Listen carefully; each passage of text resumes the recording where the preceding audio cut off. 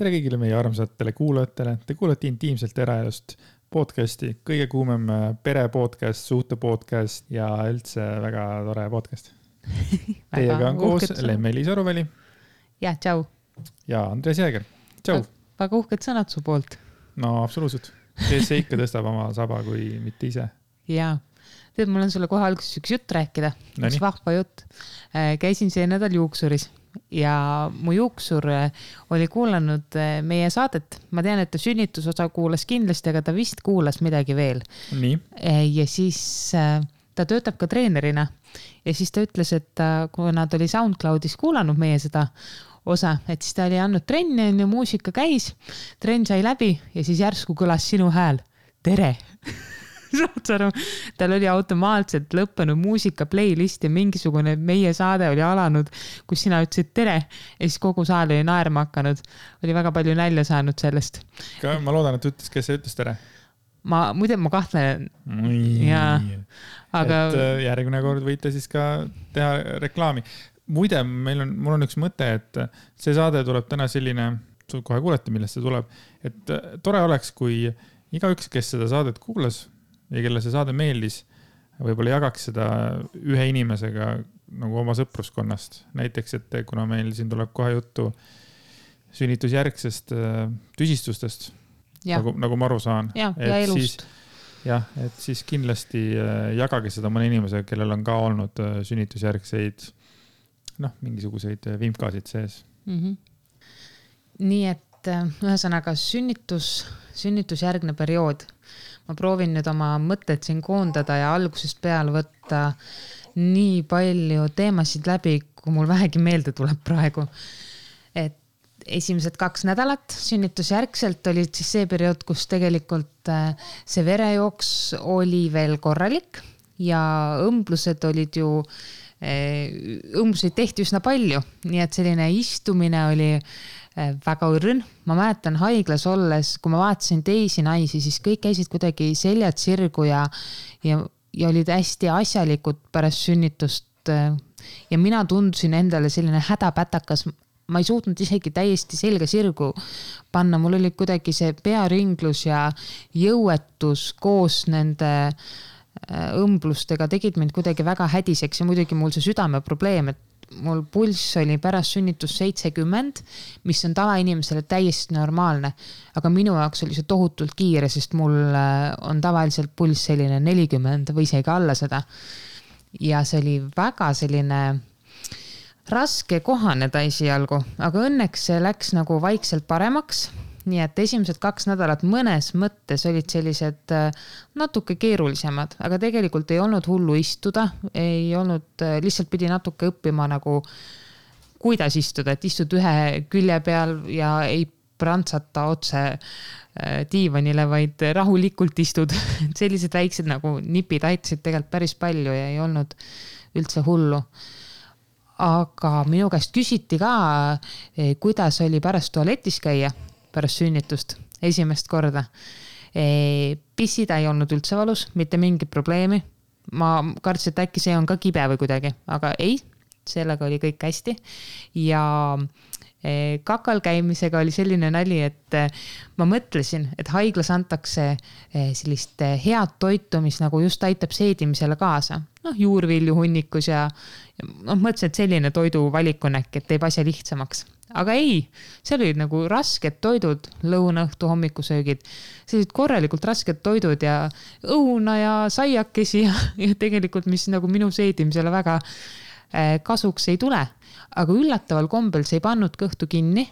Nii et kui ma läksin esimest korda tualetti number 2 siis hirm oli suurem, kui asi seda väärt on. Et kui ma rahulikult istusin poti peal ja pingutasin kaasa neid lihaseid, siis oli valus. Aga kui ma lasin keha lõdvaks, täiesti lõdvaks, siis toimus see protsess loomulikult. Nii et tegelikult ei olnud lõppkokkuvõttes, ka sellega ei olnud hullu. Hirm oli suurem, kui asi seda väärt on. Sellised huvitavad mõtted esimesest 2 nädalast. Ma tean, sul on hästi põnev kuulata, sest sa oled kõike seda juba tegelikult kõrvalt näinud. No, eks mul on ka siin beebi on süles, et ma nagu ma olen nüüd occupied niimoodi, vaatan sind ja vaatan beebit, vaatan sind ja vaatan Mellut, vaatan sind ja vaatan Mellut. I can go do it all night long. Armas. Aga ma tegelikult tahan veel rääkida sünnitusjärgsest perioodist, sest praeguseks on sünnitusest möödas 2 kuud ja keha ei ole taastunud ja millega mul on kõige rohkem tegelikult probleeme on põiepidamatusega. Ja see on, minul on kuidagi väga nagu nõmedalt läinud selles osas, et paljud naised, kui nad sünnitavad ära, siis jääb see probleem, et naerdes või köhides on selline kerge põiepidamatus. Aga minul on asi nii hull, et 50% päevast ma suudan kontrollida ja ülejäänud 50% ma ei suuda kontrollida. Et ma olen, mul on kõndida raske, pikka maad eriti. Ma lihtsalt ei suuda oma põid kontrollida. Ma ei saa, isegi võimeldes kodus on selline keeruline. Kõige hullem on muidugi olnud siis, kui ma olengi ennast täiesti täis lasknud. Jep. Ma olen seisnud mitmel korral keset tuba põhimõtteliselt beebis üles, just käinud tualetis a la 10 minutit tagasi ja ma ei saa midagi teha, sest ma lihtsalt olen täis lasknud ja see tegelikult on päris palju ahastust tekitanud. Kui sa oled selles hetkes täiskasvanud naisena, sa tunned ennast nii abituna, see kuidagi teeb sind täiesti relvituks, sa ei suuda oma keha selles suhtes kontrollida ja päris mitu korda on selle tõttu nagu pisarad silma kerkinud, sest abituse tunne on nii suur. Mulle alguses öeldi, et naised peavad tegema vaagnapõhjalihaseid juba, harjutusi vaagnapõhjalihastele juba enne sünnitust, raseduse ajal, just selle sama põiepidamatuse pärast ja ma tegin ka neid korralikult. Pärast sünnitust kõik, kellega ma sellest kohe rääkisin, ütlesin, et anna aega lemme, et ära nagu kiirusta tagant. Aga ma tundsin, et see on kuidagi, see põiepidamatus on liiga intensiivne, et see ei ole päris normaalne. Ja ma ikkagi läksin siis füsioterapeudi juurde ja kes ütles mulle tegelikult, et ma oleks pidanud kohe pärast sünnitust nagu suht kiiresti alustama uuesti vaagnapõhjalihast harjutustega. Küsimus on sulle selles, et kas keegi nagu sulle sellest ennem rääkis? Selles mõttes, et sa pead kohe minema peale seda, kui see mingi aeg kestab või kestab. Kuna mulle korrutati, et 6-8 nädalat peaks andma nagu rahu, siis ma nagu andsin seda rahu. Nüüd on 8 nädalat täis, aga tegelikult füsioterapeut ütles, et 4. nädalast juba oleks pidanud hakkama nagu intensiivselt tegema konkreetseid harjutusi. Ja siin on ka nüüd suur tähelepanupunkt. Vaagnapõhjalihaseid saab nii öelda teha ka valesti, mis oli minule üllatus. Selle tõttu, et füsioterapeut selgitas mulle, sa jaotad ära oma vaagnapõhja 3. On päraku piirkonna lihased, on tupelihased ja on põielihased. Ja sa pead õppima neid eraldi kontrollima. Sellepärast, et sageli naised ütlevad, et nad teevad vaagnapõhjalihaseid, aga mida nad teevad, on ainult tupekontraktsioonid. Mis tähendab, et tuped on üle stimuleeritud ja sinna on raske panna näiteks pärast seda rasestumist vastast seda, ütle nüüd, mis selle nimi on. Ja, ma tean küll. Spiraal. Jah, spiraal. Mul ei tulnud nimi meelde korraks. Aga sa pead õppima kontrollima eraldi neid lihaseid ja tegema sellega erinevaid harjutusi. Neid harjutusi päris palju, nii et ma sain tegelikult füsioterapeudilt tohutult abi ja nüüd ma hommikust õhtuni ja öösel ka vahepeal teen erinevaid harjutusi, et mul on päeva peal ära jaotatud. Ma ei tee pikalt, ma teen just lühikesed sellised segmendid, aga just, et kogu päeva vältel erinevates situatsioonides, erinevates poosides, et oma lihaseid treenida. See on minu jaoks hästi raske. Ma lootsin, et ma juba oktoobris saan 1 kord nädalas minna trenni tagasi, aga selle põiepidamatuse tõttu ma ei saa minna trenni ja see, et ma trenni ei saa teha ja et ma ka tegelikult pikalt jalutada ei saa, sest ma lihtsalt muidu mul juhtub õnnetust, siis ma tunnen, et ma olen päris palju toas kinni ja see tekitab minu stressi ja ma olen stressisöödik, nii et ma hakkan üle sööma. Ma võin öelda, et ma nagu söön tervislik asju, aga ma söön täiega üle. mul on olnud ju kunagi ka selle nii-öelda binge eating uga probleeme. Binge eating on see, kui sa sööd ennast täiesti üle, metsikult, sa võid kogu külmkappi tühjaks süüa, sa ei tunne täiskõhu tunnet ja sa ei suuda lõpetada, aga sa ei joksenda, sa ei näljuta ega midagi sellist, sa lihtsalt sööd rämedalt üle.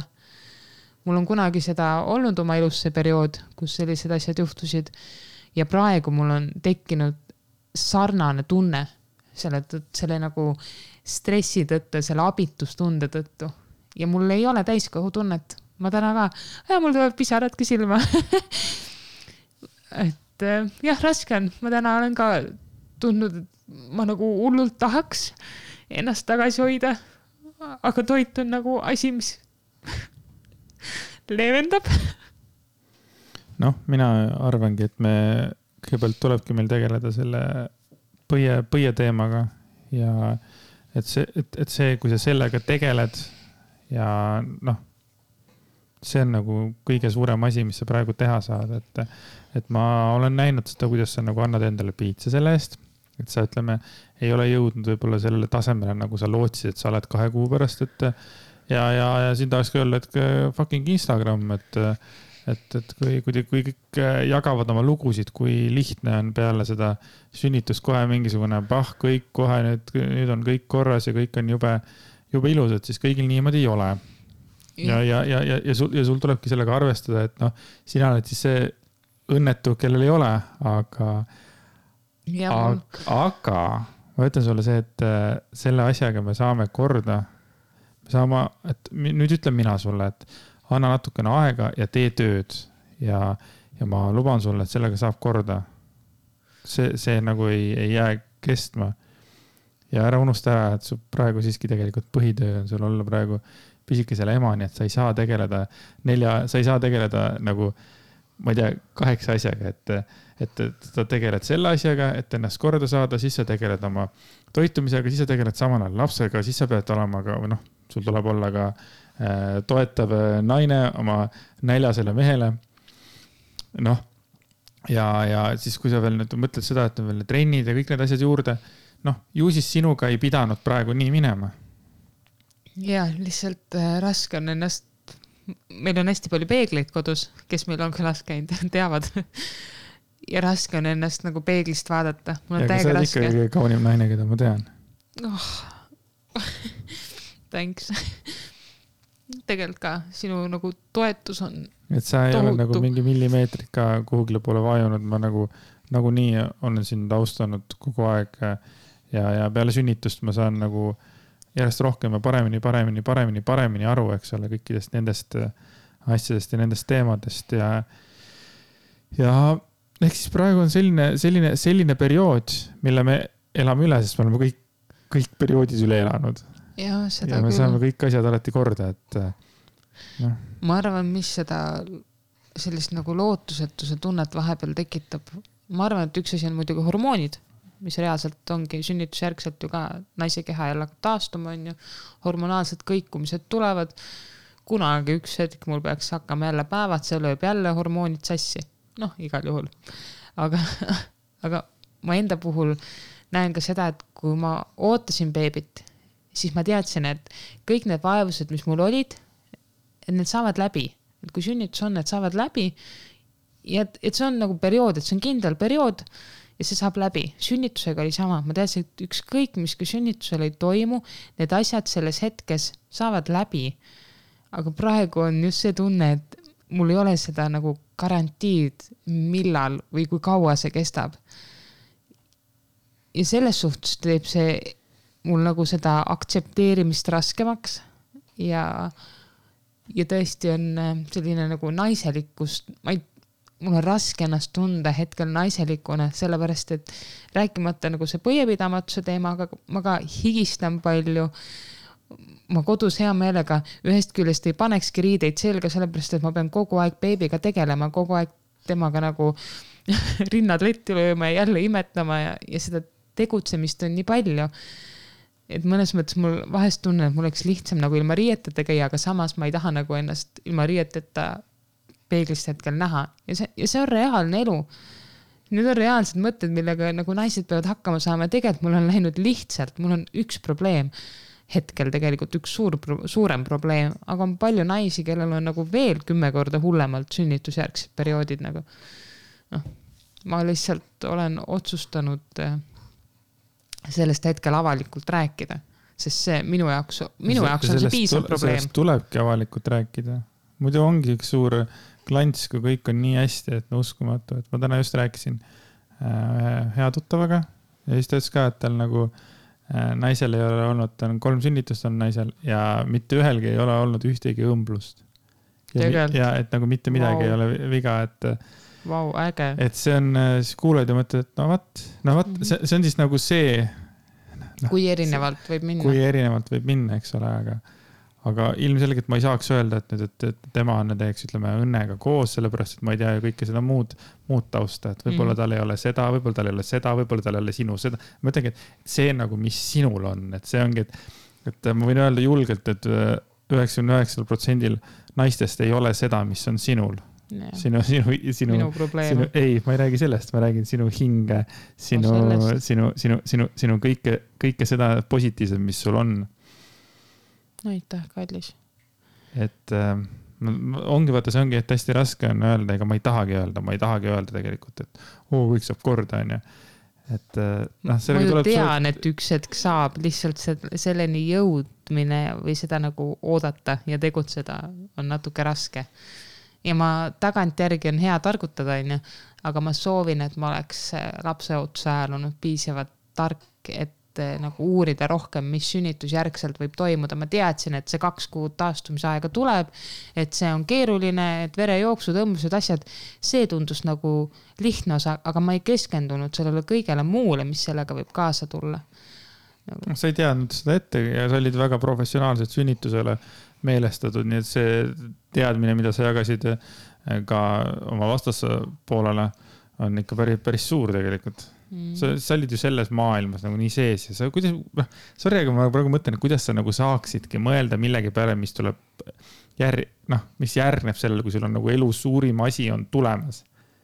Et sa ei saa ju mõelda tegelikult nii pikalt ette, sa ei tea, mis sul juhtub, sest tegelikult mina mäletan seda, et tegelikult sina nagu hästi palju lootsid sellele või see nagu, sa ütlesid, vaata, et kogu aeg on mingi jama olnud, et et sünnitus on ja siis peale seda võiks nagu minna nagu lihtsalt, et selles mõttes mul tunne, et seal oli nagu siukene, see oli siuke nagu hästi tugev lootus, et sul nagu läheb, aga vat.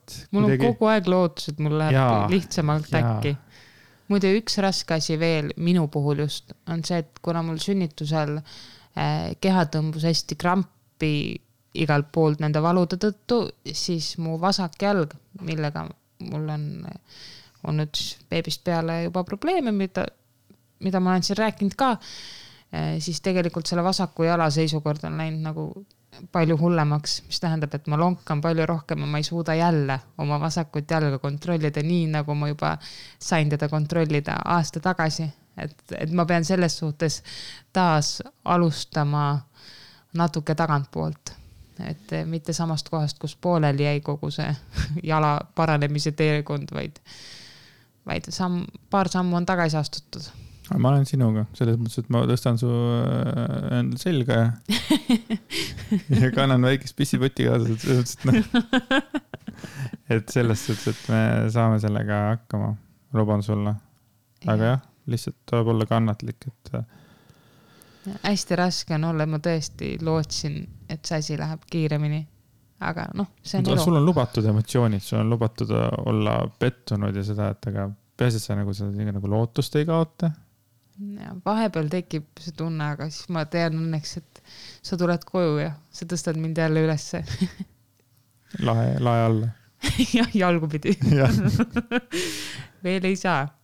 Ma pean enne natuke kaalust kaotama. Ja sellega tegeleme siis, kui sul on need päris probleemid nagu leevenenud võib-olla, ületatud või leevenenud, et siis läheme sellega step by step, et ka sellega ma oskan sulle väga hästi toeks olla, et lihtsalt, et kui sa nagu saad sellest jamast lahti praegu või ükski inimene ei suuda tegeleda tegelikult nii mitme nagu sellise asjaga, kui sul on nagu hästi palju asju toimumas elus. Jep. Aga tead, ma arvan, et võiks minna natuke rõõmsamatel teemadel edasi. Läheme rõõmsamatel teemadel. hakkab nalja tegema. Peaaegu. Tead, ma sonkisin täna oma minevikus. Ehk siis, jaa, ma olen kirjutanud päevikut või pidanud päevikut alates aastast 1999. Kus sa olid 8-aastane? Jep, kiirarvutus käis peas ja jah, olin küll. Mul isa kinkis mulle jõuludeks päeviku, märkmiku, et ma seda hakkaksin täitma. Ja ma otsisin oma esimese sissekande ja mõtlesin, ma loen selle ette ja selle me võime panna Instagrami ka, kui see saade ülesse läheb. Igal juhul, detsember 24, reede, jõuluõhtu. Enne kui me kodus jõuluõhtut peame, läksin mina kirikusse ja vanaema hauale küünalt panema. Siis läksime koju ja katsime laua, siis sõime ja kõige lõpuk vaatasime kingitusi ja lõpuk läksime magama. See on 8-aastase lemme esimene päeviku sissekanne. Vaat sealt sai kõik alguse. Kujutad sa ette? No, Mellu kujutab küll ette praegu. Mellu võtab väga kõva häälselt sõna. No nii, talle ei meeldinud see küünla panemine. Oh, come on. No, ma ei tea, see oli praegu. Aga väga armas ju. Täiega armas. Mulle nii meeldis seda lugeda. Aga mida ma veel leidsin, 2 vahvat asja. Ma olen kirjutanud 2 korda, toonud punktide kaupa välja oma unistuste mehe, milline peaks olema unistuste mees. Ja minu arust me rääkisime sellest kunagi ja ma ei mäletanud, mis need asjad täpselt on ja nüüd ma leidsin need üles. Kuulan huviga. Yes. 9. september aasta 2008. Ma olin siis 17-aastane.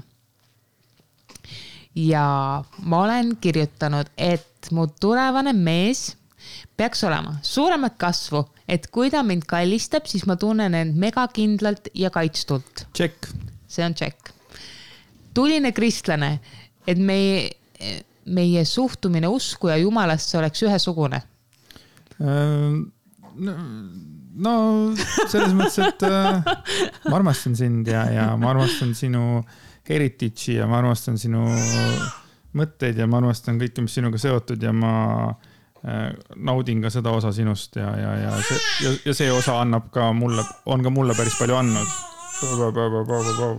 Ja me täiendame selles suhtes teineteist, et ei, sul ei pea olema täpselt samad uskumused, ma arvan, nüüd ma usun seda. Aga tol hetkel oli see muu mõttes. Jätkakem.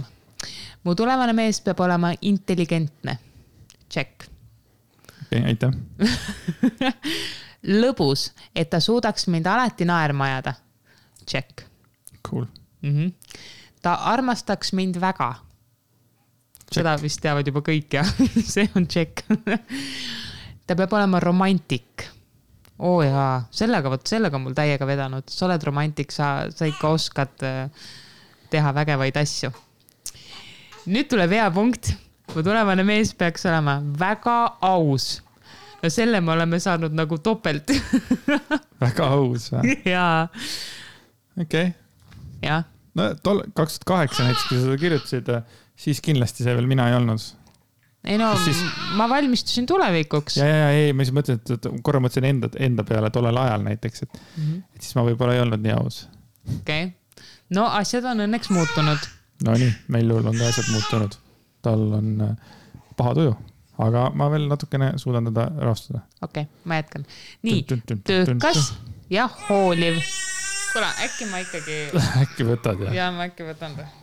Asjad on siin sekundiga muutunud, nii et veel on minus üles. Aga minu unistuste mees, kuule, hea teema. Järgmine punkt. Ta peaks... Oot. See eelmisele sai vastanud midagi. Check. Cool. Ma loodan, töökas. No, oled küll tegelikult, väga töökas oled. Sul peab olema lihtsalt kirge, siis sa oled nagu ekstra töökas. Ja, see ongi see, et töökas nagu mille suhtes. Et remontida ma ei soovi, aga kui on midagi, mis mind nagu erutab, siis ma olen väga töökas. Jah, täpselt. Selle nimel, just. Nii, ja hoolivad see kindlasti. Peaks lugu väikestest asjadest. Check. Yes. Ei petaks. See on eraldi välja toodud.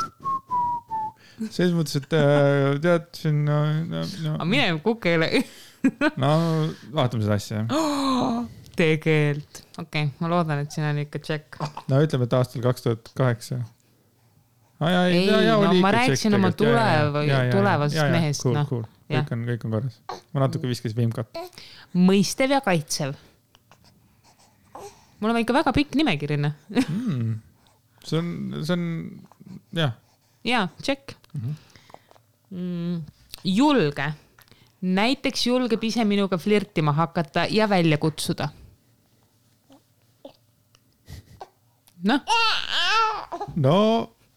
ma nüüd hakkan mõtlema, et siin, kes kellega flirtima hakkas oma.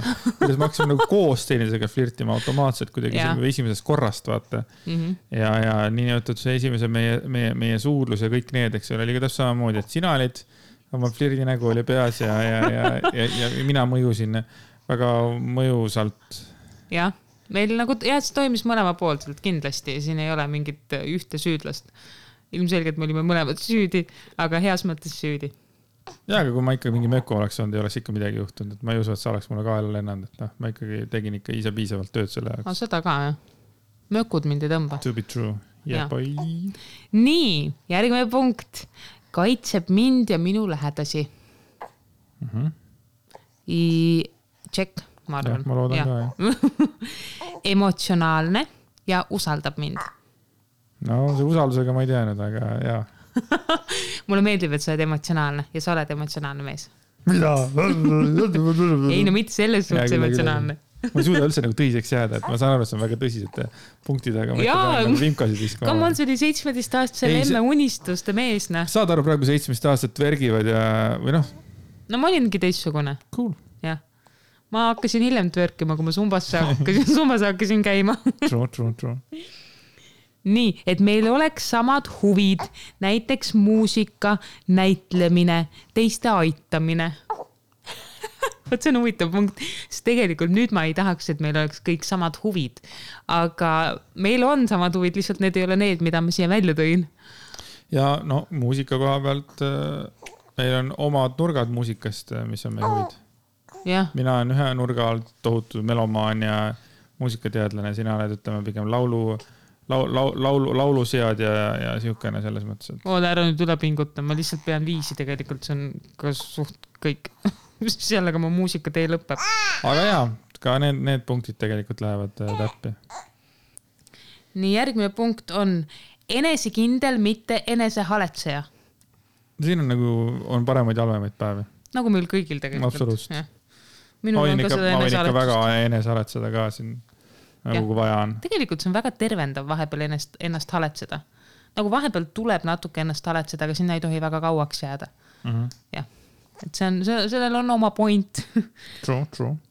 Nii, et mu tulevane mees saaks hästi läbi minu perekonnaga. Mul on tunne, et ma saan väga hästi läbi sinu perekonnaga. Ma arvan ka. Arvad. Mitte mul üks inimene, ma läbi ei saa see perega. Ei saa küll, sa saad tõesti läbi kõigiga. Ja, ma olen nõus. Toredad inimesed. See on nagu ka minul lihtne. Ja, et mu tulevane mees armastaks väikseid lapsi. Ja. Tundub, et see on ka nüüd veel eriti check. Nii, et ma võiksin teda usaldada ja ta oleks kannatlik. Oled nõus või? Kas sa oled kannatlik? Pigem praegusel hetkel ikka olen, jah. Sinuga olen. Good point. Ise oma asjadega ei ole. Siis ma pean saama kõike kiiresti ja kohe, aga sinuga pigem olen kannatlik, võib-olla sinu nagu emotsioonid selle koha pealt olen ikka. Jah. Täiega. Et ma meeldiksin talle kogu oma veidrustega. Absoluutselt. Ja, sellega on mul ikka rämedalt vedanud.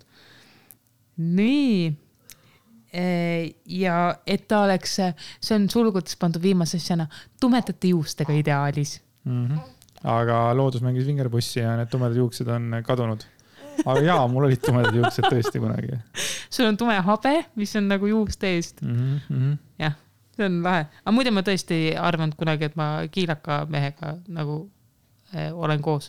Okay. jah, alati oli ikka, kui sa kujutad ette oma tulevast meest, tal olid alati juuksed. Niisugune mingisugune Shreki prints või need Disney printsid, vaata, kõik on sellised siuksed nagu siukse soenguga natuke. Ja, või siis ajakirjade kantel on ju kogu aeg mingid ilueedid, Ikka selle järgi sa mõnes mõttes ju kujutad ette mingisugust ideaali.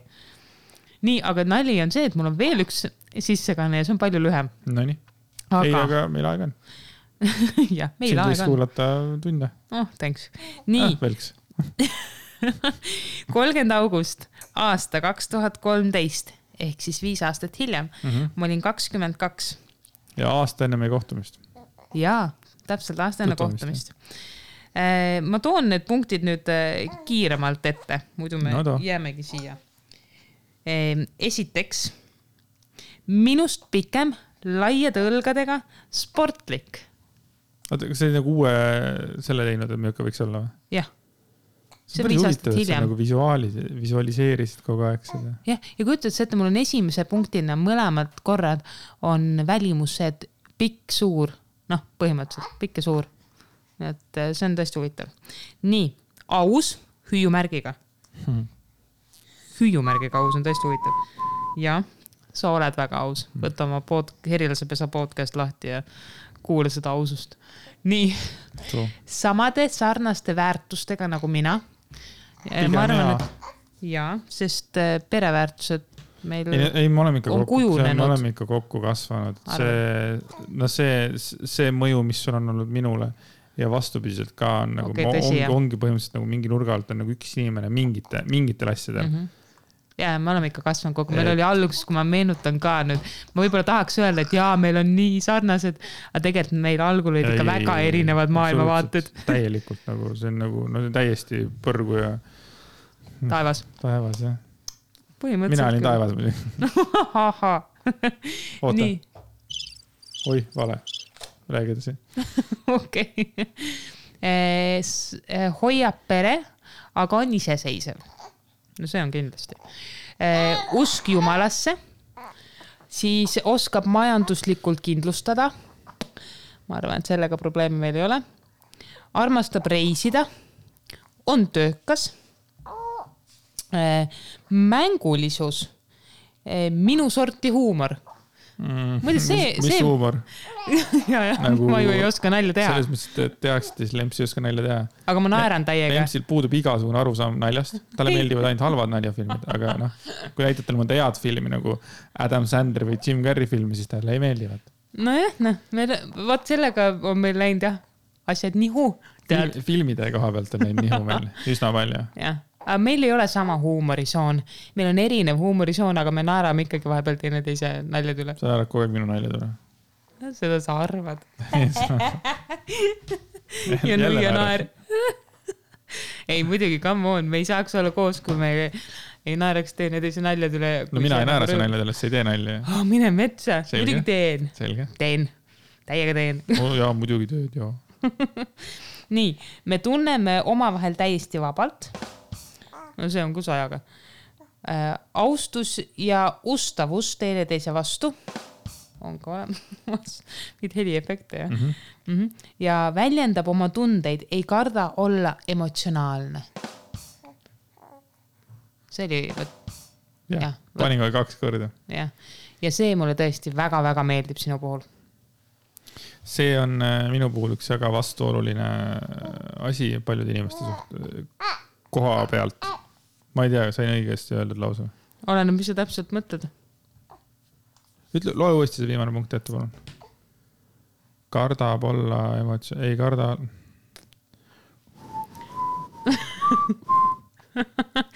Väljendab oma tundeid, ei karda olla emotsionaalne. See on hästi paljudele ikkagi nagu selline peale lendamine ja hästi suur arusaamatus ja segadus ja ehmatus. Seda ma olen märganud küll. Et sinu emotsionaalsus või? Jah. Jah, kes ei oska seda hinnata või kes ei tunne sind, vaata, sellele võib see olla väga võõras lihtsalt. Aga ei, mul on selles mõttes savi. Nii, et mis sa arvad minu 2 väga erilisest sissakandest? No ütleme ausalt öelda, et eks need ole sellised nagu horoskoobid natukene, et on hästi ikkagi laia ampluaaga on sul nad, et sul ei ole õnneks niimoodi päris niimoodi, Peeter 84, see oleks kahtlane. Tume Brad Pitti soeng, Magnumi vunts või mingisugused asjad. Ja. Aga ei, toredad. Ütleme, tore, kui sa tunned iseennast nagu, ma tunnen ka ennast iseennast ära. Ja. Need läksid ikkagi üsna täppi ja mul on hea meel, et kõik täppi ei läinud, sest see oli tol korral mingi ideaal. Ja mida sina ka tead enne tegelikult tollel ajal? Jah, täpselt. Sest sina teed oma plaani, aga elu jookseb omamoodi, eks ole. Jah. Ja see on hea, see on ainult hea. Vahest me võime arvata, et me teame, mis on meil endile parim ja elu läheb mingit teist teed pidi ja siis sa tagant järgi alles oskad nagu mõista, et see, kuidas elu on läinud, on hoopis palju parem kui see, mida ma ise oskasin endale ette kujutada. Et iga asi juhtub põhjusega. Me ei saagi osata seda ette kujutada, kui meil ei ole, jah. Tähendab, mida ma öelda tahtsin on seda, et sa võid ju ette kujutada mingisugust nagu sükest nagu, ma ei tea, mingisugust materiaalset, et see maja, see tõõ, aga see, kui sa leiad endale kaaslase, siis see ju lööb tegelikult kõik sassi, seepärast, et see kaaslasest nagu oleneb nii palju, kes ta sul on seal kõrval, et üksinda sa võid ehitada endale oma selle tulevikku võib-olla. Ja mis on sellise nagu sa tahad, jah? Ja alati ju paarid tegelikult kasvavad kokku veel omakorda, et see on selline eriline asi, mida märgata, et kui inimene läheb suhtesse ja milline ta siis on mõne aja pärast. Et see on täiesti loomulik osa, inimesed täiendavad teineteist. Ja kui on, vaata, vahest on öeldud seda lauset, et ma ei taha, et mu paariline mind muudaks. Või nagu, et ära muuda mind. Minu arust just vastupidi, see on äge, kui paarilised teineteist muudavad ja heas mõttes toovad välja teineteise häid omadusi ja võib-olla suruvad alateadlikult alla neid võib-olla mitte nii häid omadusi ja tegelikult täiustavad teineteist, et suhtes muutumine on loomulik. Ilmselgelt ärme nüüd lähme jälle äärmustesse, on ju. Mul tulevad kohe jälle äärmuslikud paarid nagu meelde. Ja. Sa oskad neid võib-olla märgata rohkem, aga teatud määral muutumine suhtes on okei. See ongi teineteise täiustamine. No teistmoodi nagu ei saagi. Jah. Ja muidugi see võid tuua mõne näite mõnest paarist, kes on nagu äärmustesse läinud, kui sul on mingi hea kohe. Mul on nagu head lugu rääkida, aga ikkagi see sama asi, kuidas ütleme, mees on muutunudki alalhoidlikuks ja kartlikuks ja nii edasi tänu sellele, et naine nagu ei tee midagi või luba mingeid asju teha ja nii edasi, et ma pean seda ka muutuseks, et kui muidu oli kõva lõvi, eks ole, siis praegu on lihtsalt nagu selles mõttes nagu suss, et ta ei suuda ise ennast kehtestada. Ja siis juhtubki see, et ma ei tea, vahepeal satub poole aasta jooksul korra välja ja siis läheb kellegagi maasikasse ja siis on nagu meri on põlvili, see on nagu hoopis teine inimene, et nagu, et ta siis nagu elab selle nagu teistmoodi välja. Suhtes, kui inimesed kasvavad koos, ei tohi ära unustada enda indiviidi, kes sa ise oled, oma isikupära, et tõesti, jah. Äärmustesse ei tasu laskuda, ma olen seda lauset vist 1000 kordi korrutanud juba. Täna või? Õnneks täna mitte, aga ma vahest tunnen, et ma olen nagu katkine raadio, et ma mingeid asju korrutan üle, aga mida rohkem korrutad, seda rohkem jääb meelde. Nagu koolis öeldi. Teate katkine raadio, et mul on täna maailmaga suurem fail või? No. Mul on üks töökaaslane, kelle naine on ka beebihoteli olevasti. Ja siis kunagi tema otsene ülemus nagu ütles mulle, et ma ei tea, kus ta on ja siis nagu tema otsene ülemus ütles mulle, et ta sai beebi või kuidagi beebiga seoses on ja okei, ma ei näinud seda nagu seda head töökaasest mingisugune, ma ei tea kaua, 2 nädalat või kuskil midagi taolist. Siis täna ma nagu läksin tööle ja nägin teda ja kohe läksin ja viskasin käe pihku ja ütlesin, et nagu niimoodi, ma ütlesin niimoodi, et ma ei tea, kuidas, miks ma nii ütlesin. Meeste või naisterahvas? Mehele. Ma ütlesin, palju õnne sünnipäevaks, et näed, lapse sünd on ikka suur asi, et kas oli ikka juures või? Vaatas mulle otsa, et mida? Nee. Ma ütlesin, et ei, tal ei ole veel nagu sünnitanud, et tal on 6 aega. Okay. Ma olin nagu, et mis asja nagu. Ja siis ütles, et mul oli isal on mingisugune ravimatu haigus, et suure tõenäosusega on varsti minek ja nii edasi. Ja saad aru ja siis ma ütlesin talle ka, et täiesti nagu, et ma lasen endale kuuli praegu, et see on nagu nii häbiväärne, et sorry täiesti, et ma ei tea, kuidas ta, et see oli nagu, mul oli nagu, see oli täpselt siuke tunne, et ma näen inimest ja siis ma viskan talle käe pihku, ütlen, et jõu, et palju õnne, et su isa on suremas. Nagu, et niimoodi nagu tuli nagu välja, on ju. Nagu... Aga kas sul siis nagu läks sellest eelnevast vestlusest siis nagu need faktid mööda või öeldigi mulle, et ta sai lapse, jah. Okay. Väga hull. See oli nagu, seda nagu päev otsa nagu kirusin ennast, et see ei ole nagu, see on nagu Aga see on inimlik eksimus, aga nagu nii kahju, et nii nõmedas situatsioonis. Täiega, Sünd ja surm koos. Ei, ta ei ole veel, midagi ei ole juhtunud lihtsalt. Nagu haige selles mõttes, et ma ise nagu peas mõtlesin selle loo pärast ümber, et nagu fail ja mul täna oli fail ja veel, nii et selles mõttes täna oli suur failide päev, ma tunnistan, et kõik asjad, mis ma suust välja ajasin, olid nagu valed. Kuidagi nagu kõik nagu jooksis valesti või kuidagi nagu Vahest on need päevad. Jah. Täna oli mul see päev siis. Aga homme on õnneks natuke parem ja vabam päev sul äkki, et siis on pea selgem. Ma ootan homset päeva väga, kuna meie elu on sellise tempoga, kogu aeg liigub, et meil ei ole nagu sellist nagu lausa niinimetatud kodupäeva olnud. Sinul, jah? Ma mõtlengi, et minul sinuga näiteks. Koos. Tõsi, jah? Ei ole tõesti. Et ma ei mäleta enam seda päeva, kus oleks siukene, et ma nagu ma ei tea, võib-olla käid poes, et okei, suva, aga et kogu aeg on nagu mingisugune tamp taga või siis mingisugused tegevused, tamp ei ole õige sõna. Me isegi ei planeeri, aga kuidagi asjad lihtsalt muudkui kuhjuvad alati nädalavahetusteti, kus meil tegelikult oleks aega teineteisele. Ja siis ongi lõpuks, et eelmine nädalavahetus oli eriti hea näide, et laupäeval me teineteist põhimõtteliselt ei näinudki vist ja pühapäeval tuli meil nii palju tegevusi nagu juurde, et lõpuks oli kõhtul istusime, et vaatasime teineteisele otsa ja oli nagu, et kuhu see päev läks, et me ei jõudnud nagu hingegi tõmmata kahekesi, et kogu aeg olime inimestest ümbritsetud ja midagi toimus. Et lihtsalt aeg läks nii kiiresti, aga see ei ole halb. Nii suured ootused on mul ikkagi selle tuleviku koha pealt, et see on nagu uskumatu. On nagu nii tugevad ootused, et kui võistlusperiood läbi saab ja ma teen veel reklaami, et kes tahab näha Endit võistlemas Tartus kulturismis, siis 2. november Tartu Ülikooli Akadeemilises spordiklubis kell 2 algab üritus, võib juba osta piletid ära piletikeskusest. Lemmelis tegi juba seda, ostis pileti ja Mellu on ka kohal. Ja, me oleme perega esindatud, nii et tulge vaatama. Äge ja teistsugune asi. Jah, kindlasti ei kahetse tegelikult, kui ei ole käinud sellises kohas. Jah. Aga aitäh kõigile, kes meid kuulasid. Ja aitäh Lemmelisile eriti selle esimese poole eest, mis läks väga emotsionaalseks. Jah, loodame, et paranemine tuleb õigel ajal õiges tempos ja et mul on kannatust sellega tegeleda ja seda nagu sinna poole pürgida. Ja ma armastan sind täpselt sellisena, nagu sa oled. Ma armastan sind väga kallis.